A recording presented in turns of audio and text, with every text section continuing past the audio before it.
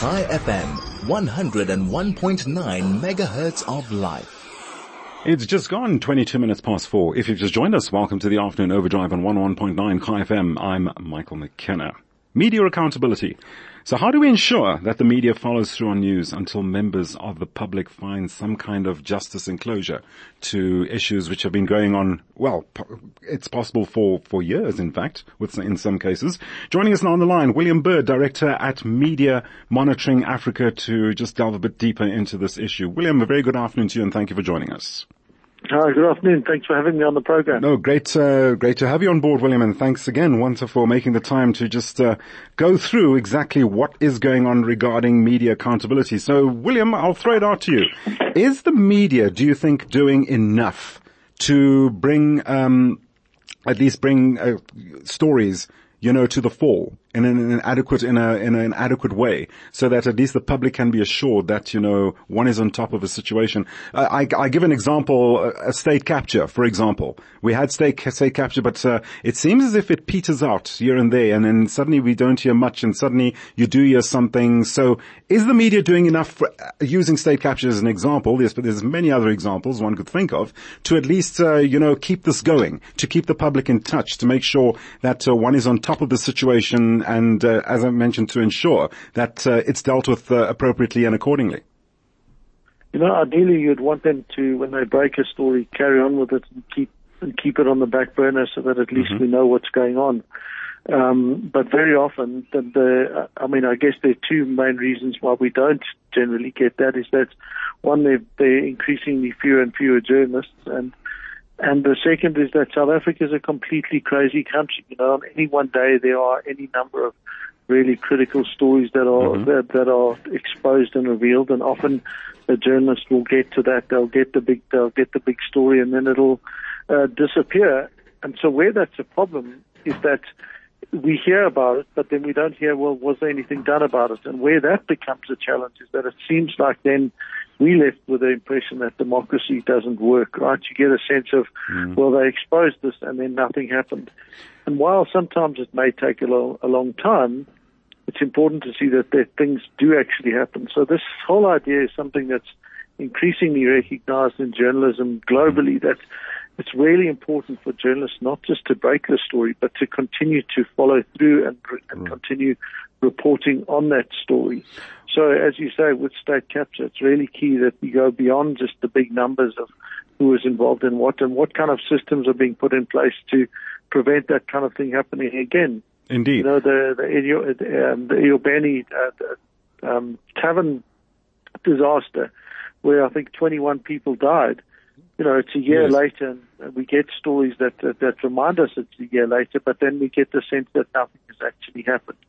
And there are all sorts of issues like that. Indeed, and that's exactly what I was alluding to earlier on, William. You've just given a shining example also as to, things dragging out and things, just suddenly petering out. I'm actually, in actual fact, I'm going to be unpacking that a little later on with another guest. But for now, do you believe the media is under threat?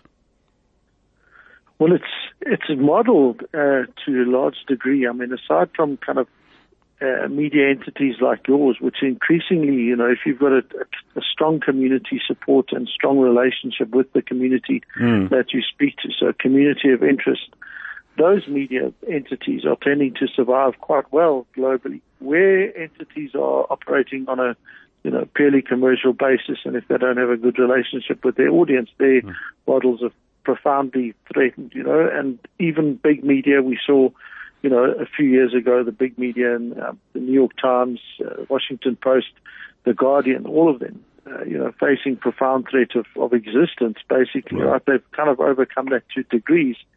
But if they are facing that as a direct result often of this move to digitization, you can bet that our media are going to go through the same kind of challenges. And we're seeing that already now. So many of our small commercial media are just barely surviving.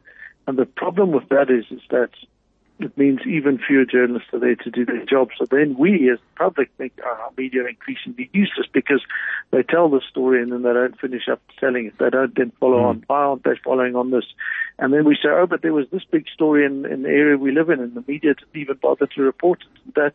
And then you get into that kind of really horrible spiral where people see that the media aren't able to do their job properly, and that puts them in a profoundly threatening position.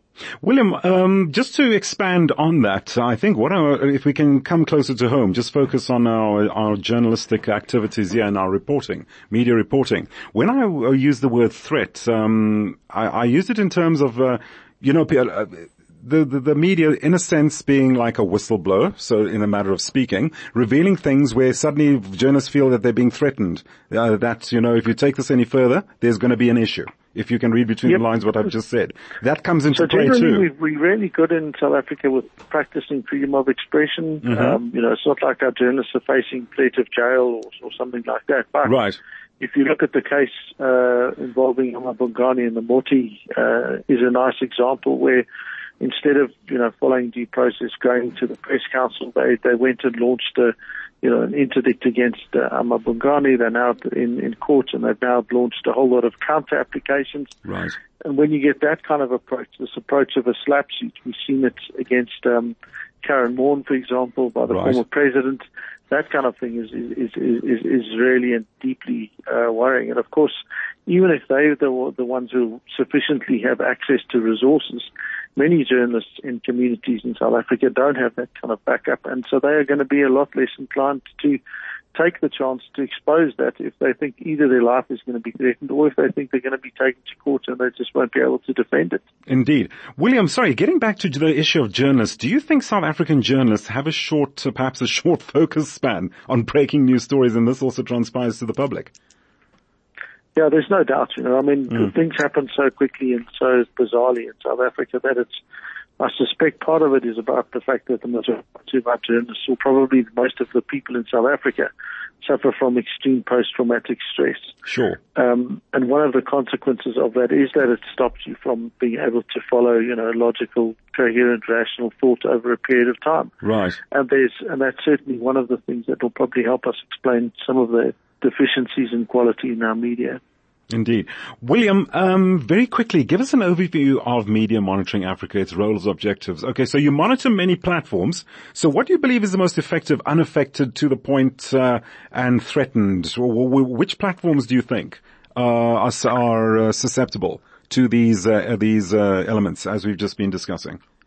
I think all of them are, anyone, if they take an extreme dislike to any media, if someone took an extreme dislike to your station, they could easily try and, threaten you with slap suits. I think you've got a strong community that'll prevent that, but doesn't mean you're not susceptible to it, to disinformation campaigns. That's something that's increasingly common in South Africa and globally. We saw a big story breaking on the weekend that one of the board members of the SABC has been reported for editorial interference.